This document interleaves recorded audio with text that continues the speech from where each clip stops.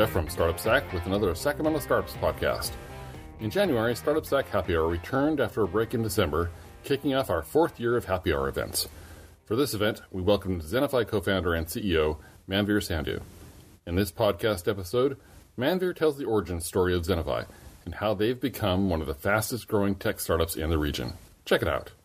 First of all, thanks Jeff for having me here. This is actually the first time I spoke at a community like this, so I think it's really awesome that they put this thing together. And I don't know where you guys are as far as your journey, from a startup perspective or where you are in your career, but one of the things I want to do is I want to tell you a little bit about the Zenify story because, the news out there now, when you Google it, it's all awesome, when you get to this part, there's great press, but, how you get from when you start to where we're at now, there's a lot of trials and tribulations, and I think it puts good context for you for, if you are stuck at a point, whether it's funding or whatever, you're still making decisions on what you want to do. Hopefully I can share some insights that may inspire you, and if you have questions and you're shy about it or whatever, I'll give my cards out, and I'd love to talk to any one of you guys separately, just about kind of how everything went down for us. But, the story is really, there's 3 parts to it. One is kind of the original idea and the vision. And then there's the struggle, which is a big part of it. And then the third part of the story is really what I call finding our way. And that's kind of where we are today. Is we kind of found our way, and now we're progressing from there. So Zenify, for those of you guys, I don't know how savvy you are with technology, but at the end of the day, we're a technology company. And the vision and idea behind the firm has always been around how do you utilize technology, solutions, and innovations to make an impact, whether that's an impact for a business, but when we started, it was actually an impact for nonprofit organizations and healthcare. And I'll tell you a little bit about that story. So as far as my career, I worked at Hewlett-Packard for 18 years. That's a long time. It was my first job out of college. I'm a very loyal guy. If you read up on my bio, I played football, throughout my career and in college. In my senior year, I had an injury, and I kind of had to do the JOB thing and figure out what I was going to do. And that's when I kind of discovered Hewlett-Packard was hiring. I had a finance and accounting undergrad. I was pretty good at it. I liked it. And they had some openings, and that's the gig I got, and that's where I started. I didn't know I was going to be there for 18 years. I don't know how I was there for 18 years, but that's what happened, right? And part of it is, you start out with a firm, and, a firm like HP's got a great history, great founder story, great culture, all about innovation, and they lose their way over time. And then when they lose their way, you lose your way. Because at that point, you're kind of stuck. And I had moved here from Sunnyvale here to Sacramento and Roseville. And one thing that happens when you move here initially, and this would have been like 6 years ago, and you've got a home and you got a mortgage, you got a family, you kind of feel like you're stuck, right? Like, holy cow, what am I going to do now that, I'm here? And I felt like this is the only company that I'll ever work for, and I need to just stay with them and retire and keep my mouth shut. And that was the problem. I couldn't keep my mouth shut. I'm kind of a disruptive guy. I like innovation, and the firm I was working for stopped innovating. And so then I was up against, a real challenge. I will credit Hewlett-Packard for this. Aside from some great relationships I made, they did introduce me to technology and the technology that we leverage today to drive our business. And I'll tell you a little bit about that story. So at the time, it was probably around 2000 or so, is when Hewlett-Packard was going through a big change. We were moving from Siebel CRM to Salesforce CRM. And that was a big move, and I didn't know a ton about CRM, but I was drawn to it. I love the idea of leveraging data and technology to understand customer behavior and customer insights. So I was always drawn to that concept from the very beginning. And I fell in love with Salesforce. I thought it was amazing. I thought I was being introduced to the cloud, mobile technology. Even though Hewlett-Packard was missing all these major trends, I was getting exposure to it through internal projects that we were doing. And things went well enough that eventually I got a promotion to run a chunk of business. It was about a $100 million chunk of business where we were focused on healthcare and education. And the first thing I had asked my VP at the time was, man, will I get access to Salesforce? Can I get access to the keys? Can I, actually have my own instance to do my own things? Because I knew I had a small team and a small budget to drive that business, and somehow I was able to do that and get that access. And that was huge, because that's when I started to really learn how you could leverage technology to, drive business. And we were super excited about it. Things were going really well. My boss at the time, Suresh Subramanian, he had made a lot of money at Gateway Computer, retired, started a nonprofit in Kenya, and then came back to HP. And so his idea was, at the time it seemed crazy. It was like, all this technology we have at HP, we should be using it to solve, world problems. And so he went to HP Philanthropy, and he said, why can't I just take a group of us? There's this crazy problem around infant HIV in Kenya. What if I took some volunteers, connected them with some folks there, and then they solved some problems? What do you guys think? Because all HP was doing was donating money, writing checks, and shipping boxes. So we volunteered, myself and my business partner, Nathan Mueller. And it was a really, life-changing, altering experience for us, because we got to see firsthand, what third world health problems were really like. In the case of Nairobi, you still have, kids born with AIDS because their mothers have AIDS. And, the detection process, the ability to get them the right medicine to solve this problem is very complicated. It was a major supply chain problem. We were able to spend enough time out there to figure out how to sort of diagnose the root causes and, more importantly, come up with a solution. HP had a very small role in this. So we came up with this concept of an IoT device, leveraging an HP printer. We built in a 3G component to it so that it could talk to the cloud. The cloud was Salesforce. So we spun it as an HP solution. HP Philanthropy loved it. Super successful. We deployed it. Fantastic. So we thought, wow, this is great. And this is the kind of stuff we can do at HP now. I can take it back to my healthcare business.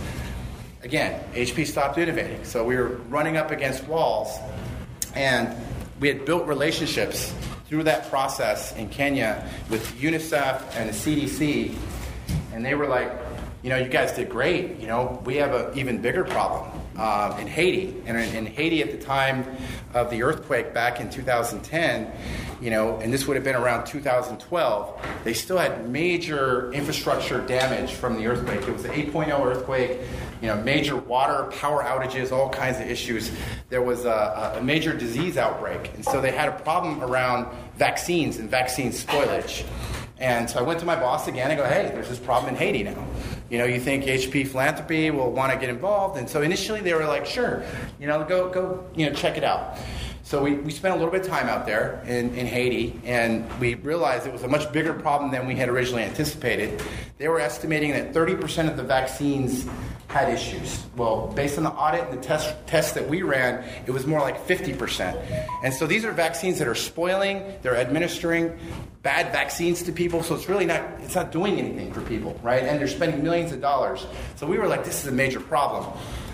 We spent 3 weeks out there. I took time off, from work, and my business partner and I and my other business partner, we came up with a solution. We knew that at the time of that earthquake, Salesforce had donated free licenses for 10 years. And a Salesforce license goes for $120 per user per person. So Haiti's sitting on these licenses. They don't know what to do with them. We know they're there. We know how powerful they are. And we know that if we could connect one of these vaccine refrigerators to the telco network via the cloud, we could solve this problem. But we didn't necessarily have the funding. So we thought HP would be supportive of this, even though HP wouldn't have a big part of this solution. And it turned out we were wrong. They basically told us, hey guys, gig's up. There's really not an HP component to this, so you guys, are going to have to get back to your day job. Not that we stopped doing our day job, but it's just that's kind of where we were. So we were either in a position to solve this problem, right, save lives, or go back to our day jobs and go, sorry guys, we can't help. And we knew that there wasn't going to be anybody to jump in and solve this problem. So we created a nonprofit. This was the start of Zenify. So this is 2012. So we started our firm at that point, and we came up with the idea of doing a proof of concept. So we didn't have the money to do a full-blown scaled out infrastructure project, but we'll do a POC. If the POC is successful, and it's picked up by a medical journal and other press, then it'll get the momentum to get more funding to actually solve the problem nationwide and maybe even internationally. And it's exactly what we did, is we sort of took our own time, our own sweat equity, our own engineering, our own kind of innovative ways. We had a sensor developed similar to that sensor we had on the printer, and it's a sensor that would detect when a fridge was out of temperature compliance, and it would send an alert to the Ministry of Health workers the minute a refrigerator was out of whack, so they could go triage it, determine what's wrong, fix it, and you'd have kind of a real-time solution. So the POC worked. It was successful. It got published in a medical journal. Salesforce, which is a big part of the solution, loved it. Absolutely loved it. So loved it so much that they're like, hey, we'd love to have you up on the main stage and speak. So we spoke right before Al Gore spoke, at Dreamforce in 2013, which is a very, very big conference. Unfortunately, in the audience were our friends at Hewlett-Packard, and they did not like that we were doing this. And the person that eventually fired me, right, I remember when I first met him, he was like, what happens at a crappy company over time is you have like you have a bad leader, and then you have another bad leader, and then you have another bad leader, and another bad leader, and you start to figure it out, like, wow, these guys, they're survivors, right? That's what they are. They're survivors. They know how to manage up. They know how to do all these things to stay alive when a company like Hewlett-Packard is laying off thousands and thousands of people. And so that's what I ended up having, is people like that. I remember when I shook hands and met the guy that was going to fire me, I looked at him and I was like, you don't like me. I knew it right away. I'm like, you do not, there's something here, you're not liking me. And so we're up on the stage, we're doing this whole thing, and there he is. And I look at him, I go, oh shit. Right? And that's exactly what ended up happening, is after 18 years, I got fired.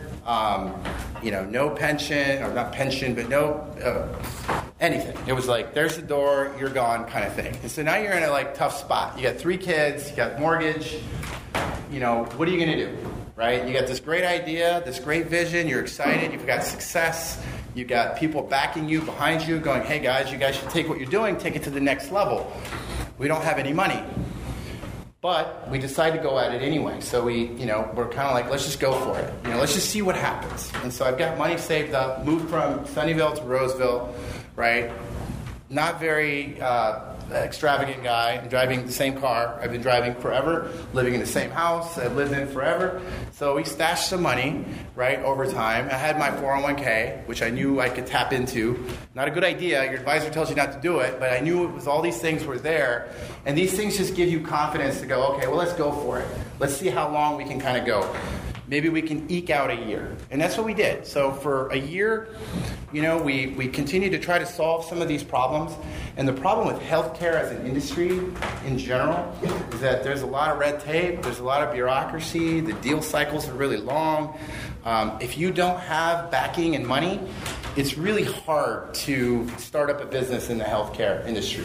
And that's what we were facing. So we kind of had to make a decision to go, well, why don't we take what we know and just try to go win whatever business we can, right? And it'll be, it's like we have our main vision we want to do here, and then we'll just leverage our skills and experience to win other gigs. And so for about 2 years, that's what we started to do, is we started to take any business we can get our hands on. So we won some state of California bids, for example, in our early years. We, won some business in Boise. We had all kinds of walks of life type business. And it was great. We were starting to make money. One of the things I'll tell you that's really important as you're going through this phase of growing is you got to be able to wear a lot of hats. So I've got a financial background, but I had to learn how to market. I had to learn how to sell. I had to learn how to do operations. All these things that I could, we couldn't go out and hire people and bring them in. We had to sort of build out our own way of doing it, our own kind of creative ways. Anything we didn't know, we had to learn. I'm not a huge technology guy myself as far as having a technology background, but I love technology and I knew it enough so that I could talk to a CIO, for example. So these are all things that you have to do as you're growing and getting bigger. And so we're at a point now where things are getting more complicated, So here in Sacramento, for example, we have 2 of us. It's me and then my lead engineer, Sam Kerr, who's brilliant. but the projects are getting more complicated, and I need more talent. So now we're at a point where it's like, what do we do? Do we hire somebody in Sacramento? Do we hire in Boise? And we're looking at Salt Lake City. We're looking at Dallas. It's kind of like, I don't have much business coming from Sacramento. So why would I start up more here in Sac? More of the business was coming from like Texas and the Midwest. So the initial thought was Dallas. Everybody was Texas, Texas, Texas. Now, mind you, at this time, I've been introduced to the Greater Sacramento Economic Council and Barry Broom and all these guys where, California's the place to be. Sacramento's the place to be. So I'm kind of like, okay, well, I'm down. Let's see what we can do here. And I didn't win any business. It was like I couldn't get anything locally, which is what I really needed.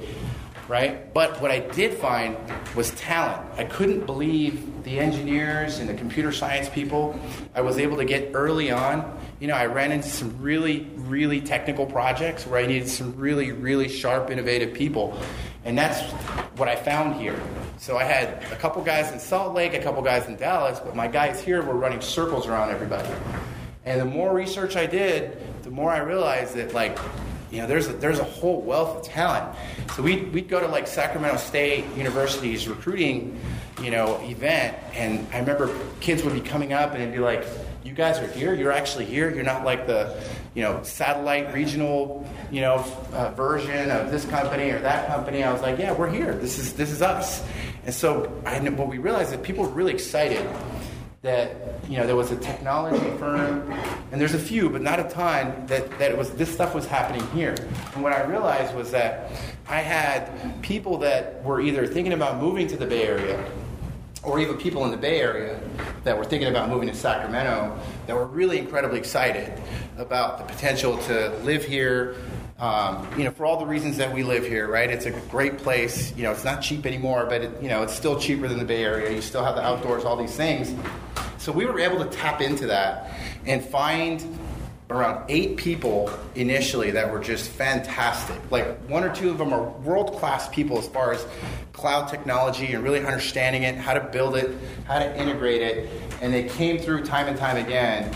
I look at a few key points in our careers at this firm. It's like breakthrough moments. That was a breakthrough moment for us, right? Was having that talent at the right time, at the right place. And they were able to solve problems to the extent where we became an industry expert. So today, 90% of my business comes from financial services, from banks, mortgage organizations, and insurance. We didn't always start out that way, but we figured it out, right? And we figured it out strategically, and we figured it out technically. So all of a sudden now we're known as industry experts in banking or in wealth management as far as digital transformation. And the way these things work is that there's a lot of referrals and leads, so we found a way to leverage the channel we had to keep bringing more leads and more business to us. So this was like the part where I call moving from the struggle to finding our way, right? So we found our way. We started in healthcare. We still loved healthcare. We still loved the idea of leveraging technology to save lives, but now we were leveraging technology to drive business outcomes. And it carried over nicely. And it's been a key to like this growth phase that we have. At some point, I'm looking at, wow, I'm at 20 people and I need to get to like 75 people. How do I do that in a year and a half without funding, right? And so at some point we had to go get funding and we had to go through that. So despite that early success, you go to banks and the banks were like, put your house as collateral. Put your house as collateral. Put your house as collateral. So I'm like, okay. So you put your house down as collateral, right? And you get like these small loans. And they kind of get you this far. And you think it's going to be enough, but it's not enough, right? And then you need real funding, and you got to decide how you're going to go about doing that. And so that's where the last years we've been in this process of finding the right type of investor. And, we wanted an investor that aligned with our values, that aligned with the things that we're trying to do, the vision of the firm, and then also getting a good deal. And so after doing research and like talking to different companies, having enough success and having the right financials, what we were able to do is secure funding from Salesforce Ventures. And right now, 80% of the technology solutions we build are on the Salesforce platform. So it just happened to be very synergistic for us. And the funding was very timely in that we were growing fast, we were hiring people, we had a small office space, and then we had to move into bigger office spaces. We were piled up on top of each other. And so the funding came, it's not when the funding came, it's when you know that the funding's going to come, right? So as soon as you have that assurance, the deal is signed. The funding came like 8 months later. But the minute that you know it, like I don't have to give up my house, right? I can salvage whatever little of my 401k was left. Just that confidence. A lot of it's just confidence, knowing that you can go for it, right? And that's kind of where we're at now. We secured that deal. We have the funding, and we're still in a mode of being conservative and going, wow, we have this money. Do we go for it? If you go out on our website, all my open recs right now are for salespeople, right? My sales VP wants 8 salespeople. 8 salespeople, very expensive, right? And the return on those 8 salespeople is going to come 9 months from the day I hire them. I'm still feeling nervous about it. We're literally battling today about what should the base be? What should the quota be? What should the commission be? Why do you need 8 people? Can't you just do 4? And she finally goes, what the hell did you get the money for? Right? It was to grow. It was to go and bust ahead. And so I've had to go through my own, sort of process of like taking risks. I took a risk back when, and now we're somewhat successful. But we're faced with all the same challenges that we were in the very beginning. I'm looking at the financials going, we make 1 or 2 wrong moves, it's over. Like, it's literally that fragile. Like, we're not, it's not like we're there. Like, holy cow, let's go celebrate. Things are as competitive as all hell. My competition is huge.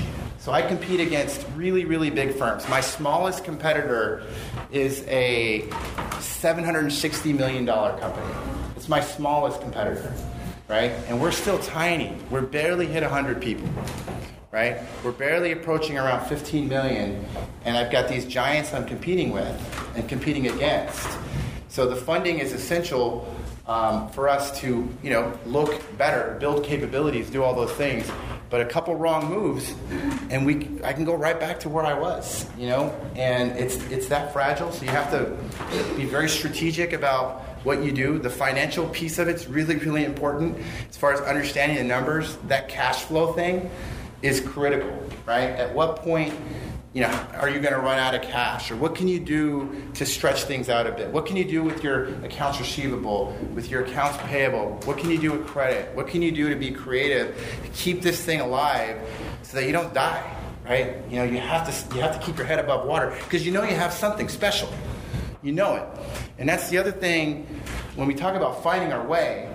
I think the most special thing for me with this company, the money stuff is great. Don't get me wrong. Like, it's all about making money, and that's awesome.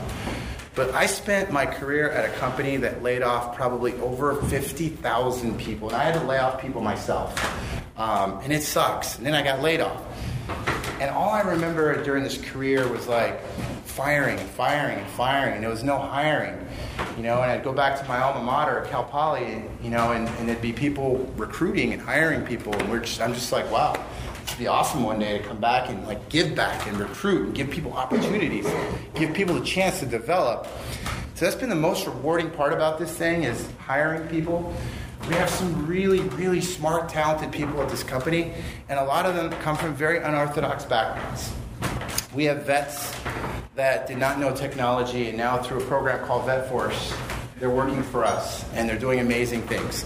We have people that came from the fast food industry that don't have college backgrounds, and they went through code camps, right, to develop technical skills to transform their careers.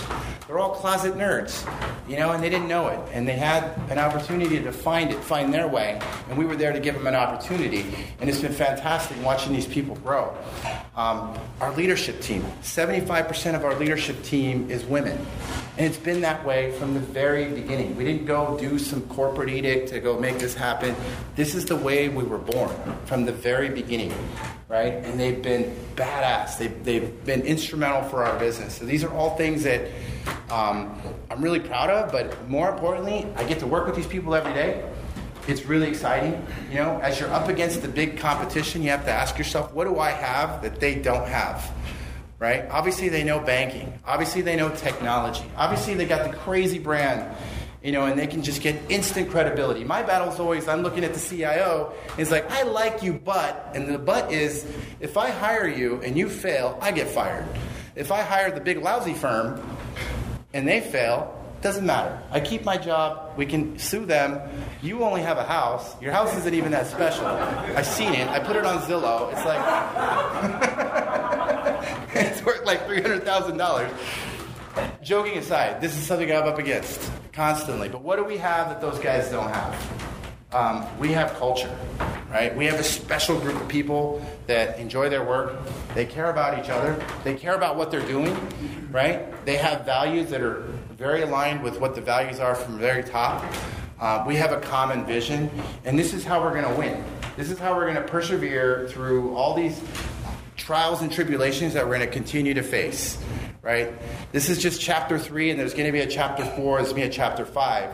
And the journey is incredible.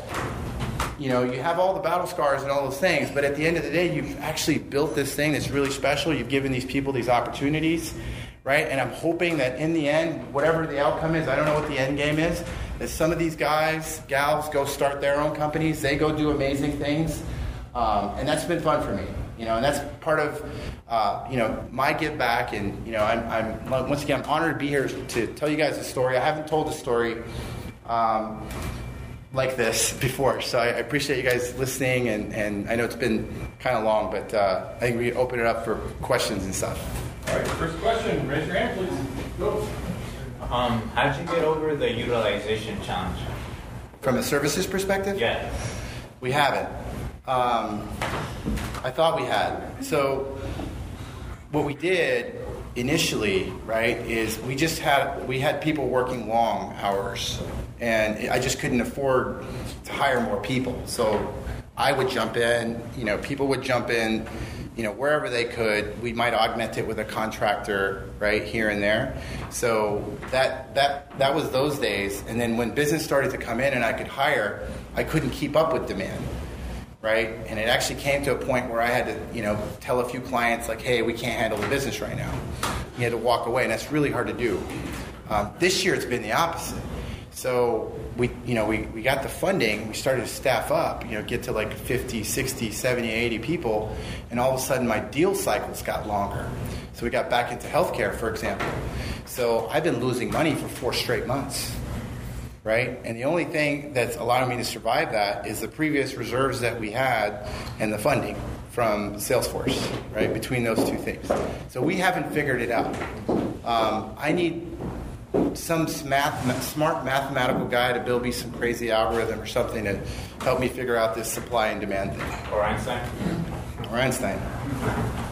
We're getting better at it, but I don't have full disclosure, I don't have a solution to the challenge. It's tough, right?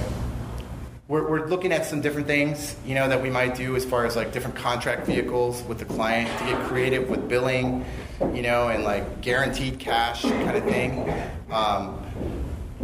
But it's a work in progress. Gotcha. Yeah. Go ahead. Can you talk a little more about that hiring salespeople challenge that you mentioned? I'm facing kind of a similar thing, and I'd like to know more about your thought process other than you want to grow, so you should hire. But. Yeah, I think the biggest challenge I have is the really good experienced ones that are like what I call instant offense want a high base, and they want the full, what they call on-target earnings north of like $300,000, right? And that's challenging. Whereas everything we've ever done from the beginning of our time is we haven't gone out and hired all-stars, right? We developed people. You know what I mean? We hired people from different backgrounds, not your superstar Stanford MBA. We just don't have that profile. So now the battle I'm in with my sales leader is, and if I was her, I'd want the all-stars too, right? Because you got to ramp them up, and it takes 6 months to train people. So that's the battle that we're in. Whereas I'm more of the opinion of let's develop somebody, right? Let's start with more of a inside sales type of emotion, and have those guys graduate and become more of that like senior account manager kind of thing. I don't know if that answers your question, but that's the type of battles that we're dealing with. Yeah. Go ahead. You mentioned when you're going with a big company and you're a little guy. I mean, not that little, but you know. Yeah. And you've got all these competitors who are also going for the same big company. You mentioned culture. And I agree with you, but it's very difficult as a small startup to present yourself in the same light as, you know, a big company that's doing, you know, $100 million a year, and you're like this big, and they're this big. Agreed. And I don't know, I haven't used the culture angle yet, but can you expand upon at all how you've been able to convince large organizations to go with a small startup over the embedded competitor? Yeah, it's a great question. Part of what helps is when you target a customer base that you think would resonate with who you are. So I mentioned a lot of our business comes from the Midwest, right? We don't have a lot of business in New York. I don't have a ton of business in San Francisco. I don't have a ton of business in LA. Hell, I don't even have a lot of business in Sacramento. Why the Midwest? We're in Sacramento. My business partner's in Boise, so I have a team here and in Boise. They like us, right? They think of us differently than they would think of our competition, which is based out of New York. Most all of them are, right? The New York guys show up in suits. They have their PowerPoint presentations. We show up a little differently. We talk about different things. We are very transparent about our culture and who we are. We share our values, and it works, you know, because the Midwest is just different. Midwest, those things resonate. Is that approach going to work with a bank out of New York? I don't think so. You know what I mean? So we have to change our... So you kind of avoid the bank out of New York? We have been. Yeah. We have been. But what happens is as you have success, the reality is if you're successful with banks, now I have that in my, you know, we have that. Now I have strong customer reference stories and referrals of real banks. You know, they're not little podunk. It may be a podunk town, but it's not a little podunk bank, right? We're talking billions of assets under management. So you have to be smart about, like, the segment that you choose or the customer. You do your research, you do your LinkedIn, you do your Google searches, and you find out the CEO's, you know, background as a farmer, right, for example, and it's like, okay, well, my co-founder and president owns a farm, comes from a farming background. It's going to connect. You know what I mean? So it's just doing those next level of research. And then having good stories to tell and good content to share, right, when you are in that vehicle and you have that opportunity with that CIO or that C-suite team. You know what I mean? Like, you can talk to it, but it's nice if you put a little bit extra time into the content. And then social media has been big for us lately, too. I didn't think that the CIOs or the C-level people cared that much about who we are, but then you find out as you're having drinks and you've won the deal, like, oh yeah, I saw that post you did, you know, or I saw that thing on your website, and it's like, wow, they are checking you out, right? They are doing all their due diligence and looking at all those things, right, in your background. So it's good to have all that stuff show up. So love the honesty. It's really refreshing. Just all the challenges. Really appreciate that. Do you have like regular reoccurring income, or is everything project-based or bid-based, or? Most of it's project-based. It's one of the challenges. Is it the question that the gentleman asked about, you know, utilization? It's one of our biggest challenges. Is we're very project-dependent. Now we have a few products that we built, right? I have a sub-brand called ZenLab, where the original concept was I had these really creative, talented, technical people, and they didn't have an outlet to exercise those muscles sometimes. Because you can only build what the client wants, and sometimes it's not that exciting. So I gave them this outlet, and I said, hey, take your ideas, and if you think that there's something there that our clients will be interested in or they like, I'll fund it, right? But you have to build it, and I will have it cleared through security. I'll package it up, and we'll put it as a product. I will do all that for you. I'll even cut you in on the sales.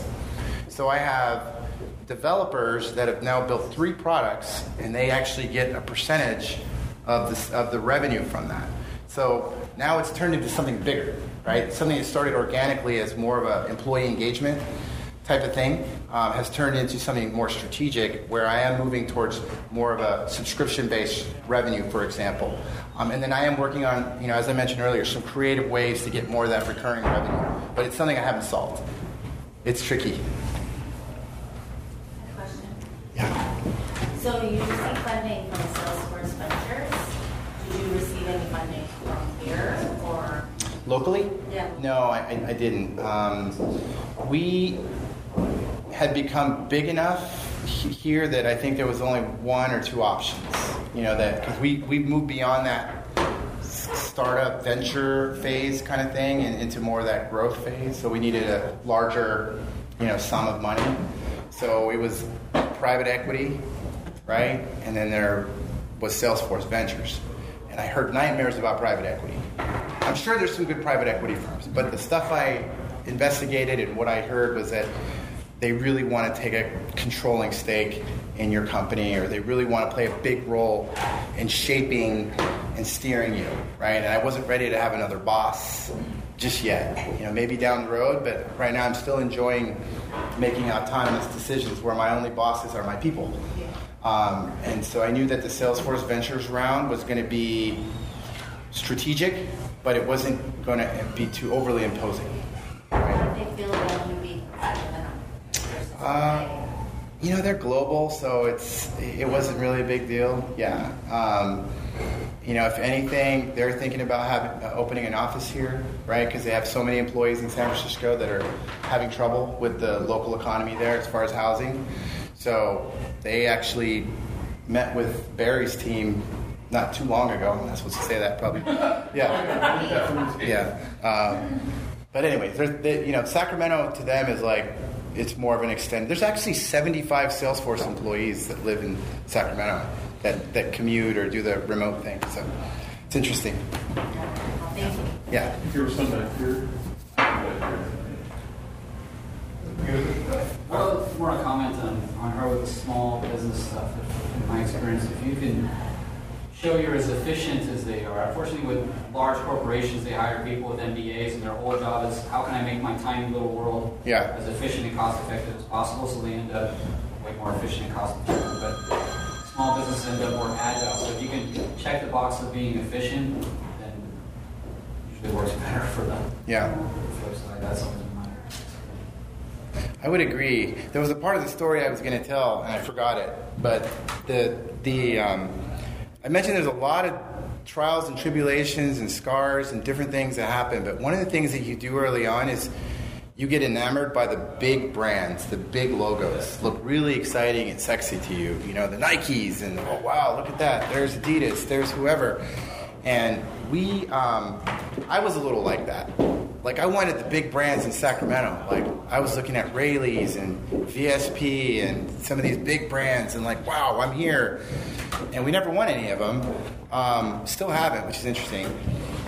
But what I realized about these big brands is they can also be very painful to deal with in that enterprise, space. And early on, we won, or we thought we won an engagement with Nordstrom. And we were really, really excited to work with Nordstrom. And what they needed was an in-store retail kiosk wayfinding type thing, so that when you walked in, your phone could talk to this beacon, and then you could have the phone as well as this like really cool digital experience to go find what it is that you were looking for, to go book an appointment with one of their, I forgot, the concierge service type people, so they'd outfit you with clothing and all this stuff. So we spent about $60,000 building this prototype demo app for them. And it was really sweet, really slick. And so we go to Seattle, we're in their innovation warehouse thing, we're showing them this thing, and they really like it. They're super excited. And so we're about to pack it up and take it, and they're like, oh, can you leave it here? We want to keep playing around with it. Oh, sweet, yeah, awesome. An RFP type thing comes out, and we respond to the RFP, we give our info, okay, great. Things go kind of quiet for a while, we have some conversations, and they're like, hey, we have this big meeting with our board, we're going to show it to the Nordstrom board. We're super excited. Can you go make these enhancements? So we're making enhancements to a prototype that we just spent $60,000 building, and now we're in for almost 100, right? Things go quiet again. Hey, board meeting went amazing, guys. This is amazing. Awesome, awesome, awesome. We're going on like 5 months of this back and forth, and so I'm getting a little frustrated. Part of the app included a thing where you could log in and you could enter information. Somebody logged in, right, besides us. And we're like, who's this name that logged into the app? So we do our research on LinkedIn, and a guy from eBay Retail, had logged into our application. Now, we have NDAs and all these things in place. Had logged into our app. And we're like, why is this guy logging into the app? I do my research. He's like the VP of engineering at eBay Retail, right? So he's literally the competition, and these guys have been hanging on to our stuff forever, right? So then we go back to Seattle, go to the store, and there's our app in one of the stores. It's a little bit tweaked, but more or less it was our app. And this is early on. Early. We have barely any money. We have. What are we going to do? So we sued them, right? I local Roseville attorney. I brought it to him, and he was like, "I think you got something." And then my business partner was like, I don't know, man, bad karma. We shouldn't go there. And then I tell my attorney, I'm like, you know what, just forget it. He calls me up a couple weeks later. He's like, no, we need to go for this. Like, I think you got something here. So, I send him all the stuff, and year 2014 was funded by Nordstrom. It wasn't a ton of money, but it was, it was nice. But the big brands, the big brands want to take the little guy and they don't care about him. So what's the key lesson learned in that story? And then it's they're icons of partner. I don't know. I don't know what we would do differently. I think it's you got to have better terms and conditions and things to protect you. When these situations come up, we probably could have sued them for a lot more, but we didn't actually have this as a product that was ours. Installed out there in the market, right? And so it was, But it was nice to win that thing, or at least get a settlement. So, back on your original story, you mentioned that you kind of got started with the whole issue in Haiti. Yeah. And then you went into banking services. So, I'm kind of wondering what the leak was. Yeah. Yeah. So, once you understand the technology, everything's about data. And data transformation and how you integrate systems. Once you have those skills and you know how to do that, it's pretty easy to apply. Not easy, but the concept is very applicable. Whether you're talking to a state agency, whether you're talking to a bank. Earlier I talked about wearing multiple hats. One day I'd be a banker, the next day I was, a guy that had experience in healthcare in the field. Whatever it takes. Do you know what I mean? Like whatever it takes to win whatever you can. When you need business, and you get to pay for people and you got to build up your capabilities. That's just kind of the way it was. The beauty now is, now that we're doing better, we're able to go back to that work we were doing when we started, right? So we're doing a ton of nonprofit work. We've got 5 different projects going that we're funding ourselves. 3 of them are locally here in Sacramento. One's a dog rescue, one's a homeless shelter, right? And these are things that we, it's part of my own people giving back, and then we're building out the infrastructure for these organizations that are really struggling with things like fundraising. And most of these nonprofits don't have IT staff, right? They need help.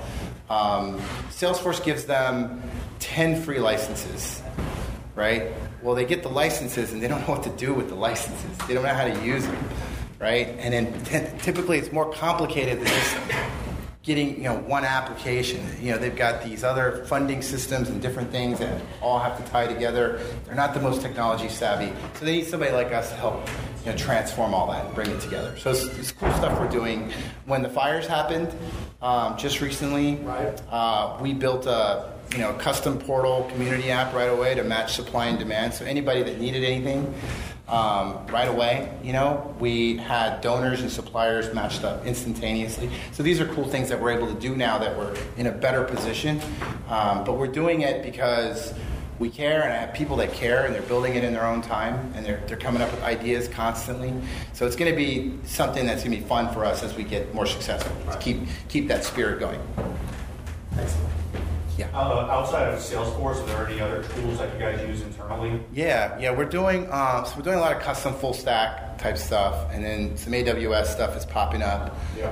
And then some of the analytics, stuff's also popping up. Some of the AI, right? So those are all areas that are taking off. Is there a tool you use for the analytics? It's mostly been Salesforce, but then MuleSoft. I don't know if you're familiar with MuleSoft. Yeah, MuleSoft is going to be a big part of what we do, which was just bought by Salesforce. So everything's getting bought by Salesforce. So I don't mean. Do you use any tools like Zapier or Datanyze or anything? For research? Zapier we've used, not the other one you just mentioned. Datanyze. Yeah, it's not familiar, but you never know. You talk to my guys. Especially when you go to a website, you can see what kind of softwares they're using on their site. So Got it. Talk to them okay, we know you use Zendesk, or we know you use software. Got it. But that's an interesting question you asked, though, because as we just put together our 5-year plan and what we want to do, and part of that 5-year plan, is all about diversification and expanding, adding more technology to the arsenal, and doing some different things, because you never know what's going to happen, right? Salesforce is hot now. Oh yeah. Is it going to be hot in 5 years, 10 years? I think so. I think so too. But now that I'm responsible for 100 people, it's a different. I don't want to be that guy that was so in love with something, and didn't see something coming. It's one of my biggest fears and paranoias. Once you have all these people, it's we need to be thinking ahead and strategically constantly. So we are always evaluating new stuff. Go ahead. Did you, actually this is right along the same topic about being kind of married to Salesforce, taking on a strategic investor like Salesforce, do you feel that painted you into a box at all? Or not really. You would think, right? It's strategic, you always think that. Yeah, it's I knew that okay, sure. Like any venture firm, this isn't, by the way, this is just a separate entity they created to fund, and usually they end up buying the companies they fund, I think, half the time. They care about their money, but they more care about us, growing and strategically aligning with what they're doing, which is not going to change for us over the next 3 years, right? And they don't look at an investment past 3 years. They're thinking in 3 years there'll be something that happens, right? So I'm not worried about it. I'd be more worried if it was a private equity firm, right? What happens to companies in our space often is they get bought by a bigger company, and the bigger companies usually what they call a global SI system integrator, like Accenture, for example, and then they kill that company's culture. The company is never the same again, right? And so if you go the private equity route, that's the route they're going to push you in. And I knew with Salesforce, they weren't going to push me in that route. So kind of piggybacking on both the questions, though, so you're talking about the 5-year strategy. From a leadership perspective, you want to grow the company, but you also want to keep the culture, and you want to take care of the employees, and you've got certain investors. I mean, what's your from an entrepreneurial standpoint, what's your kind of self-strategy there to allow for that time, right? You only have so much time in the day, but what kind of processes do you try to put in place to be able to kind of detach and then look at the whole big picture? Yeah, it's a great question. In fact, that's been one of the biggest negative critical remarks, about me, right? Is he's too close to everything, he's too in the weeds, not as strategic as you need to be. What's your vision for the future? And so we've been so busy trying to get to here that just recently I've been able to pivot. So this is part of my own development, is to figure out, how do I become more of that person? Who do I need to talk to? What research do I need to do? What do I need to learn, right, to get to that next level, so that I am thinking 2 or 3 years or 2 or 3 steps ahead of where the market is and where things are going. So right now, the big focus has been, the culture, right? Because I'm up against really big competition, and I know that they're poaching my people right and left. My guys get recruited like you wouldn't believe. It's insane. Slalom probably wants to hire my entire Sacramento team and put them on the public sector. Put them on state gigs. And they'd be miserable, by the way. but how do I defend against that? It's the culture piece, right? So while I'm thinking, out, the reality is like I'm in a dogfight today as we speak, with very large competitors. I'm spending a lot of money. You know what I mean? I feel like we need to get one level up from where we're at for us to truly start to think about like, what next? You know what I mean? We're doing some of the incubation I mentioned earlier. We're doing some product type stuff. We're doing some diversification, with exploring different technologies, exploring different industries. But right now, the runway looks really good ahead of us. If we get too excited by shiny things here and there and lose focus, we could derail pretty fast. You know what I mean? So that's like the balance. I don't know if I answered your question, but this is my daily life. Is 90% of it is just trying to meet the plan that we have in front of us, and then occasionally I get time to think about where is this company going. Where do we want to go strategically, kind of thing. And so we assign numbers to things. We defined our vision, mission, and values. Right. Beyond that, anybody's guess. Yeah. How long is the runway? So we got the funding. Is it like 2 years? Is what you're thinking, or? That's usually, It looks like 2 years right now. It's funny because when I first got it, I was like, wow, what are we going to do with all this money? And sales, change that conversation really fast. People are expensive. It's hard to get talent. Ready-made talent is very expensive. So resources are mainly your. I'm sorry. Please, no, yeah. Go ahead. So resources are your biggest challenge at this point to expand. Yes. Yeah. Resources definitely. Today it's sales, and then when sales start coming in, it's going to be back to the technical people. So that'll be a constant balance. But the biggest challenge is the balance. The question earlier was really good. It's the continual tug of war between supply and demand, and having enough people and enough capital, right, to keep up with that, but not having too much, so that I'm burning cash, right? We have to get more strategic about it. We're just not there yet, right? There's some great ideas we have. There's some things we're doing, but we're just not there. Whereas I've been able to develop resources. You know what I mean? If I had $10 million, I would start some awesome intern program, develop people, and create 100 more jobs, right? It would be amazing, but we're just not there. You know what I mean? But that's how you build talent. You know what I mean? And you build it organically. You build it through the firm, and occasionally you'll get some superstars that you need that are ready-made. But I've always found that having somebody progress through the company is just a better way to go. I think she had a question. Sorry. It sounds like you've got a real talent for building the people up as much as you emphasize culture as well. That's something that's rare these days in companies, of course. Do you have government contracts at all? You mean as part of our revenue channels? Yeah. We did. It was miserable. Yeah. We almost went under with it. It's really hard. Then aside from that, have you thought about going into education or some kind of I don't want to say maker space, but some kind of collab space for people that are the individual full stack developers and stuff like that, where you're not funding the projects perhaps, but you're maybe a hub for those and maybe a small share of it for longevity? Yeah, I think it's a great idea. Yeah, absolutely.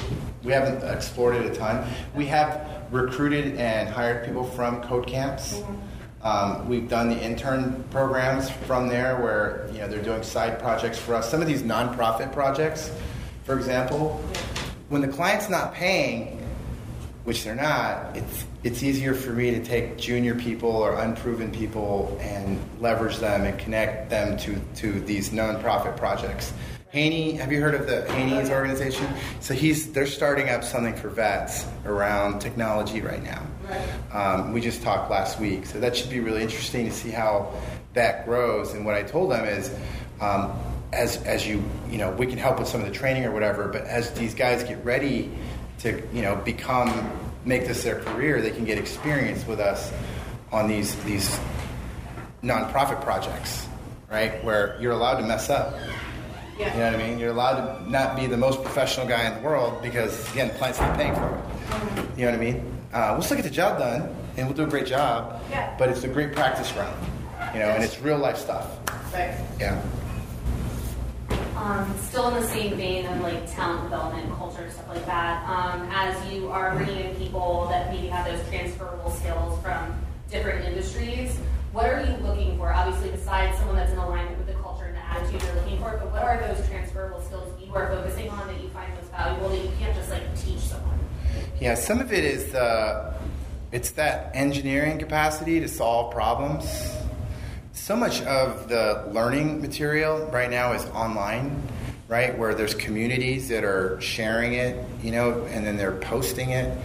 That sometimes people need someone to tell them the answer, right? Or they have to go ask somebody constantly. And, when we do these intern programs, the ones that are the most successful are they're constantly challenging themselves to find the answer, right? Why does it work like this? Oh, I hit a roadblock. Okay.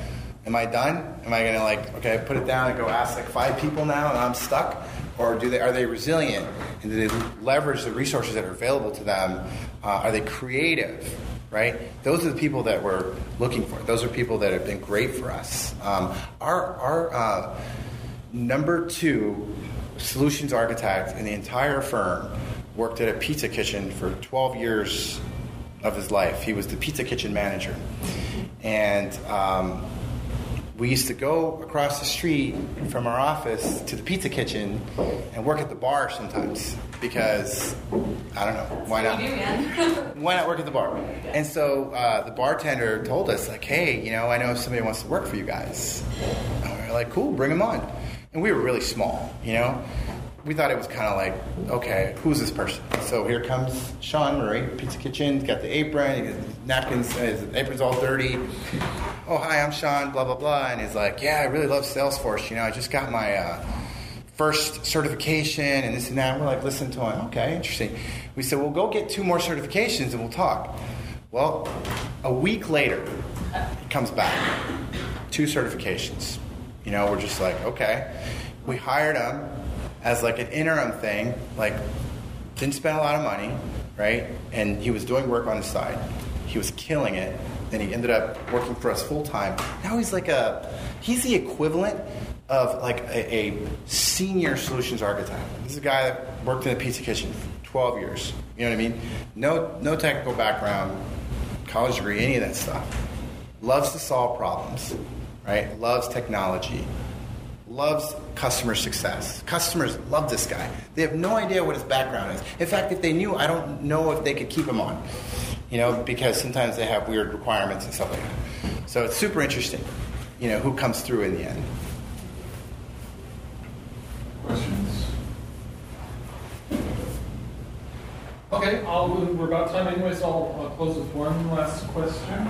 So we talked a little bit about your personal journey, having to learn something. Dive a little more deeper into how you learn personally. If you have a mentor network that you work with, if you have books that you shout out to people who you might recommend to them. How do you go about constantly learning to do the next thing? Yeah, it's a great question. In the beginning, there was less of this. You would think I would have wanted or needed more then, and it was just more the excitement, the energy, the survival. But as we've gotten larger and you're at a point where you have a staff, an organization chart, and managers, and just people, stuff, drama, is now I'm starting to read books that people, are always talking about reading. We just read, the first one we did as a staff is the 5 Dysfunctions of a Team, which I've heard about forever. I'm like, how did you not read this book already? So we read it because we were apparently pretty dysfunctional. And it was hugely helpful. I couldn't even believe how helpful it was. As far as immediate instant impact. It was homework I gave people, and it's a really easy read, by the way. It's you can read it in a day. And we had our first major leadership offsite, and Everyone talked about what they learned and how dysfunctional we were, and we used it as a tool to get better. And one of the great learnings out of there was they talk about this concept of a first team and a second team. And what the book says is your first team is this leadership staff, this leadership. Second team is everybody else. And so we were operating as if the first team, not me as much, because they're my first team, but they were operating as if their first team was their team. So my sales leader's first team was their sales team. The marketing leader's first team was the marketing team. And they were getting into fights and all these things. And so this was a really interesting concept to go, no, this is the team right here, right? This is the wall, this is the circle, and everybody outside, they matter, but they don't matter as much as this group here. It's just one book. What was that book title? 5 Dysfunctions of a Team. It's actually really entertaining. He's written a few, I guess. I'm listening to Salesforce a lot. So a lot of what we model our firm, not everything, but the way Salesforce does things is pretty interesting. I don't know how much you guys follow them or see what they're doing out there, but CEO's pretty vocal about a strategic corporation like that caring, about what goes on in the world and making a difference, and giving back. So we've started that way from the very, very beginning, and so we align really well. Going back to even the investment money, we align really well with that. So I'm paying attention to companies that are actually putting their money where their mouth is. They're actually doing something. They're not just talking about it. Their actions. So again, 75% of my leadership team is women. We didn't do that by design. That's it. That's what happened. That's the organic thing that happened, right? It's not some big deal. You know what I mean? People give back at our company. It's not some huge deal. It's what we do in our everyday behaviors. It's what we care about. It's the values of the firm. To me, it's very intuitive, but I guess it's a big deal for other companies. Maybe they're bigger, you know what I mean, where they have more people, and maybe I'll run into a conflict. But right now, it's like everybody's very aligned, you know what I mean, on what we want to do when it comes to equality, inclusivity, philanthropy, sustainability, right? We have something called Zen Earth. It's organic. The guys came up with it. They thought we were being inefficient. They didn't like all the garbage all over the place. They didn't like the recycling, and so they, on their own, they built it and they created a program for it. I know it's a long answer to your question, but these are things that we're doing that I'm tapping into the values of people. You know what I mean? And I'm finding that the values of the company, really, really matter. And people are watching what I do, and how I act and what I say. And it wasn't as big of a deal maybe a while earlier, when we were smaller. But now that we're bigger, things are becoming more intense, and people are paying attention more and more, right? And Salesforce is doing a lot when it comes to, not just the economy and jobs, but Mark Benioff he's pretty vocal, right? And so I'm reading his latest book right now, and he tells a really interesting story about, I guess, the state of Indiana passed this gay marriage law, and they have a lot of people in Indiana in that office. And he got a call from one of the employees in the office and was like, do you know what's going on here? The guy you just shook hands with to create this economic deal to build this office just passed a law that, to ban gay marriage, and your employees are freaking out about it.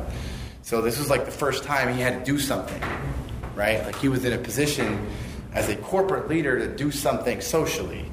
And he could have just kind of taken the high road and been like, well, it's not what we do. But he went out and he was vocal about it. And he tweeted about it, and a bunch of other companies got involved. They reversed the law, right? So it's super fascinating to me. I think it's awesome. So I'm paying attention to that. Companies that care, companies that are, not just trying to hit the bottom line, but what are they doing that really makes an impact? And I think that's one of the most exciting things about being successful. We're not there yet. But when we get there, when you have more money, right? When you have more opportunity, what can you do to make a difference? about things that everybody in the company cares about that maybe in your local communities is a big need. So those are awesome things to be able to do. But we have to stay competitive. That's the bottom line. All right. Thank you.